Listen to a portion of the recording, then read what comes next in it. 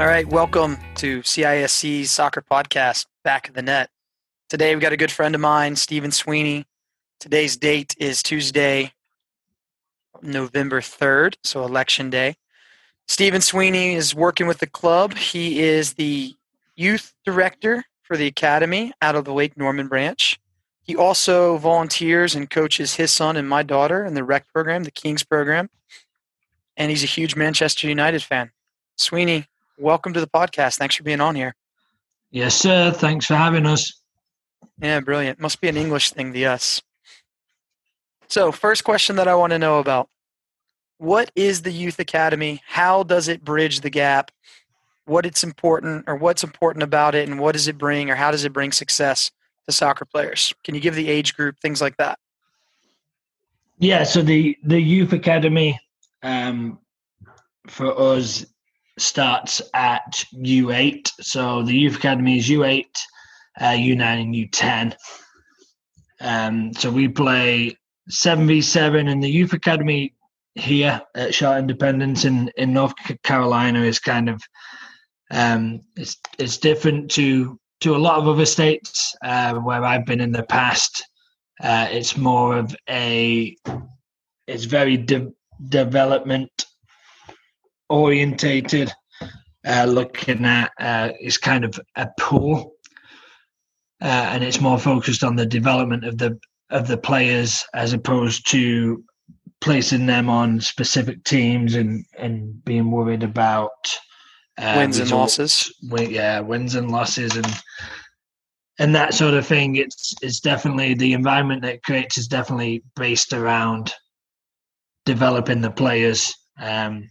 So we do academy events on Saturdays. So they're weekly events where the kids will go and play 1 to 2 games each Saturday. No scores, no recordings of results. They just get to go and play in a game format, in a competitive game format, without the pressure of worrying about having to go and win games or if they lose games. Yeah, let me jump in there. So the development piece, so essentially it's allowing them to be in a competitive environment, but the focus isn't on the results. So let's start with why 7v7, and then as a flag for after you explain the difference or why we choose to do 7v7 as opposed to 11v11. You know, what does quality development look like for the U8s to, was it U12? Is that right? U8s to U12? U8 to U10. U10. Okay, so U8 to U10 is a youth academy, and then U11s is the first year out of youth academy that falls under my jurisdiction as well. Okay. Yeah, so why 7v7, and then what does development look like for those 8s, 9s, and 10-year-olds? Yeah, so I mean, for you personally, for yourself, obviously working with the older kids, with the senior boys and the futures, you obviously play 11v11. So have you probably really looked into it? How many of your players of those kids are actually? How often are they touching the ball in a game? Right. I mean, there's a couple of stats out there for the professional soccer where players are out of 90 minutes aren't touching the ball anywhere near those 90 minutes. Right. So 7v7 just obviously provides less numbers, provides more opportunities for each individual kid to get more touches on the ball, more exposure with the ball in different situations that you find in a game. So obviously 7v7, the numbers are shorter, the field's also shorter to try and expose that contact with the ball for each player. Right, smaller space, less numbers, more touches on the ball. Hopefully the better the players get because they have more opportunities to be successful and to learn, right? Correct.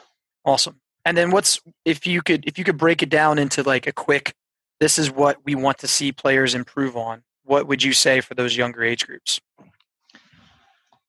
So for the younger age groups, I mean, like you mentioned, I also volunteer and work in with the rec programs, the Kings, which your daughter and my son are in.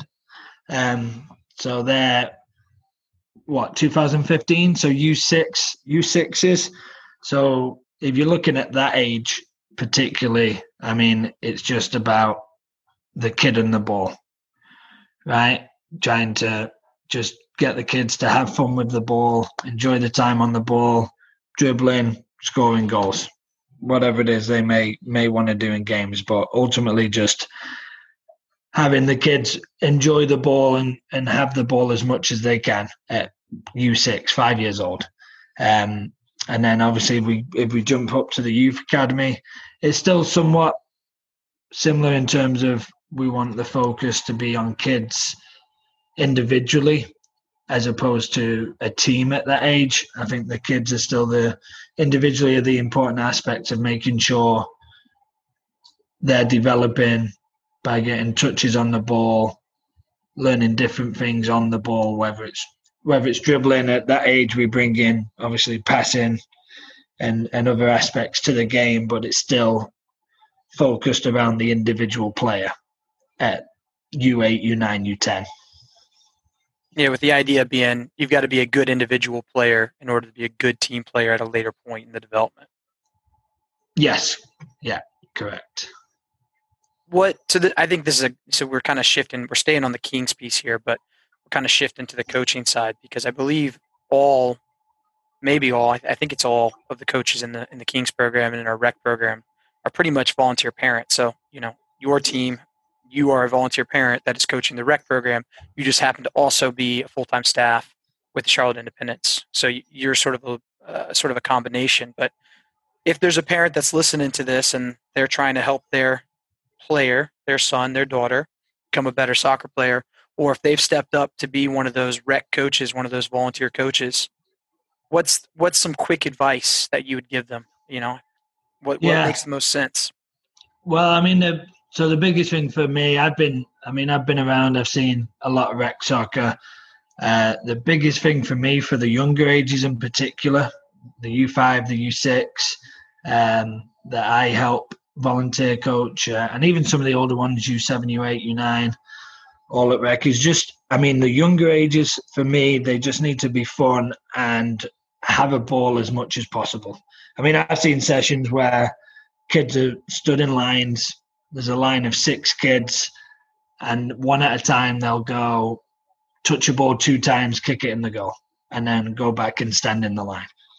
So, for me, the best advice I could give is make it as fun as possible, playing different games, right? Being imaginative, using what's popular with kids at the time, right? Be it movies and you play games based on the favorite movie out at the minute, whatever that may be. But just having the kids individually have a ball as much as you can in the session to themselves.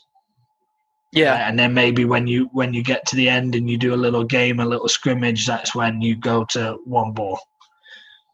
But for the most part, you give each kid a ball for as much of the session as you can.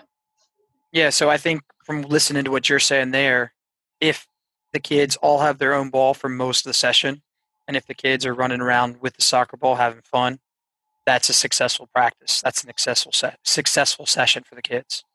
Yes, in my opinion, yeah.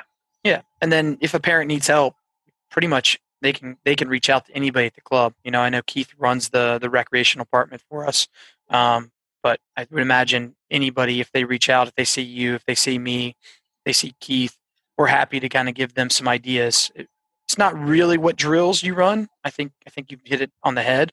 It's, are they having fun, and do they have a ball, and are they touching the ball with their feet as much as possible? Yeah. It's just keeping the energy levels high, keeping it fun, and giving each kid the opportunity to have a ball as much as possible in that session.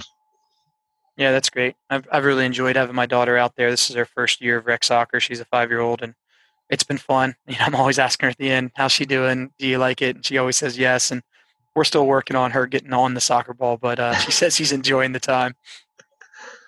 Well, cool. Well, I want to shift gears. We normally do this at the beginning, but I wanted to get that information out about the youth academy, when it starts, how it's built, what success looks like, which is the development piece that you mentioned earlier, and then also sort of segue into the rec side.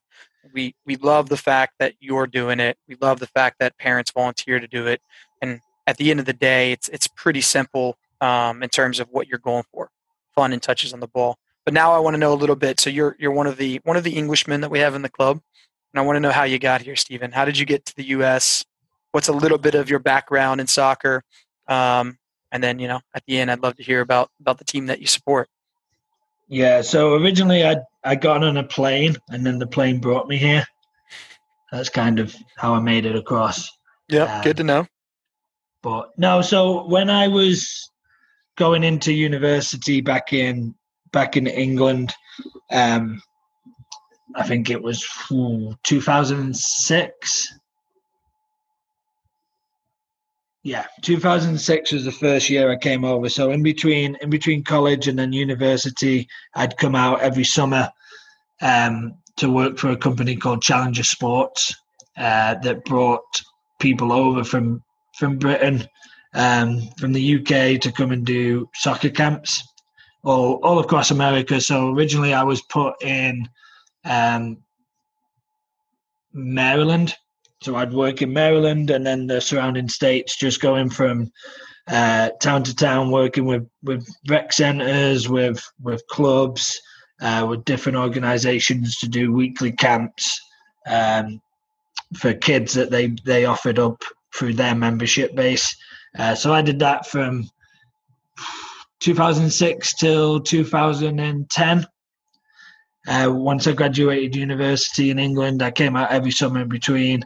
And then I ended up staying out here from 2010. So once I graduated university back in England, I came out, and with the same company I worked with Challenger Sports then over the year. Instead of just the summer, I'd stay and do the fall season and the spring season, working with clubs and rec centers still throughout. And that was based out of the Maryland, Virginia area. Is that right? So, yeah, I was in Maryland, Virginia, all the surrounding states I would work in, but I was mainly based in Virginia. I did one summer in California, in San Diego in 2008. And then how did you get into North Carolina? When did that happen? So, that's fast forward a few years. So I was married with a kid. Obviously with Talon. In 2016, we moved down. So my wife and I were living in Virginia, where she grew up. And I mean, for those that know Virginia, it's an expensive state to live in. So we decided for a better lifestyle for our family, we decided to move south. And then we didn't have any ties with North Carolina. We kind of just really ended up here. And then you made the move into club soccer full time, as opposed to the. I'm not exactly sure the business model of the Challenger Sports, but it does stuff in the fall and the spring, as well as run a lot of camps over the summer. Yes, yeah, they do. But I was with a club up in Virginia for 3-4 years before we moved down to North Carolina. Yeah, brilliant. So, yeah. Well, I want to end with which team you support. I believe they've got a game tomorrow in Champions League, right? Yes. Yeah, Manchester United. Manchester is red. Oh, that's great. That's great. And how's Manchester United doing right now? Give me a quick 1-2 of maybe a new player that you've enjoyed signing. I'm sure Bruno Fernandes is probably your favorite recent signing, but give me a little bit of the lowdown and give me an outlook for the EPL season or the Champions League season. I don't think we really have time to talk about United at the minute. I think we're running out of time, Baz. We should probably just... No, so obviously those that follow it, United haven't had a particularly great start. Obviously a lot going on. A very poor summer transfer window, in my opinion, for United. Not bringing in enough quality or positions that we probably need. But a bright side, Champions League, killing it in that. That's right. I was giving you the opportunity to segue just directly into Champions League. 2-0, PSG, top of the table. Red Bull. Yeah, we'll take both of those down, easy peasy. Great. All right, last question about Manchester United. Who's going to lead their team in goals this year? Who's your guess? My guess is it's either Tony or Bruno. Tony or Bruno will score the most goals for us. Okay. And for people listening at home, if they're not a Manchester United supporter, what players are those? What positions do they play? So Bruno Fernandes is a number 10 attacking midfielder, and then Anthony Martial is a striker, number 9. Yeah, that's perfect. Well, Stephen, I really appreciate the time. I appreciate you coaching my daughter in the Kings program, and it's always nice to pick your brain. If anybody's ever seen you run a session or interact with the kids, he has a real strong suit for that. They're always having fun. Maybe not quite as much fun as Stephen's having himself, but he does an excellent job for the club. And thanks for the time, man. I think it was a good talk, and I'm really appreciative of it. Yeah, no problem. Thanks for having me on.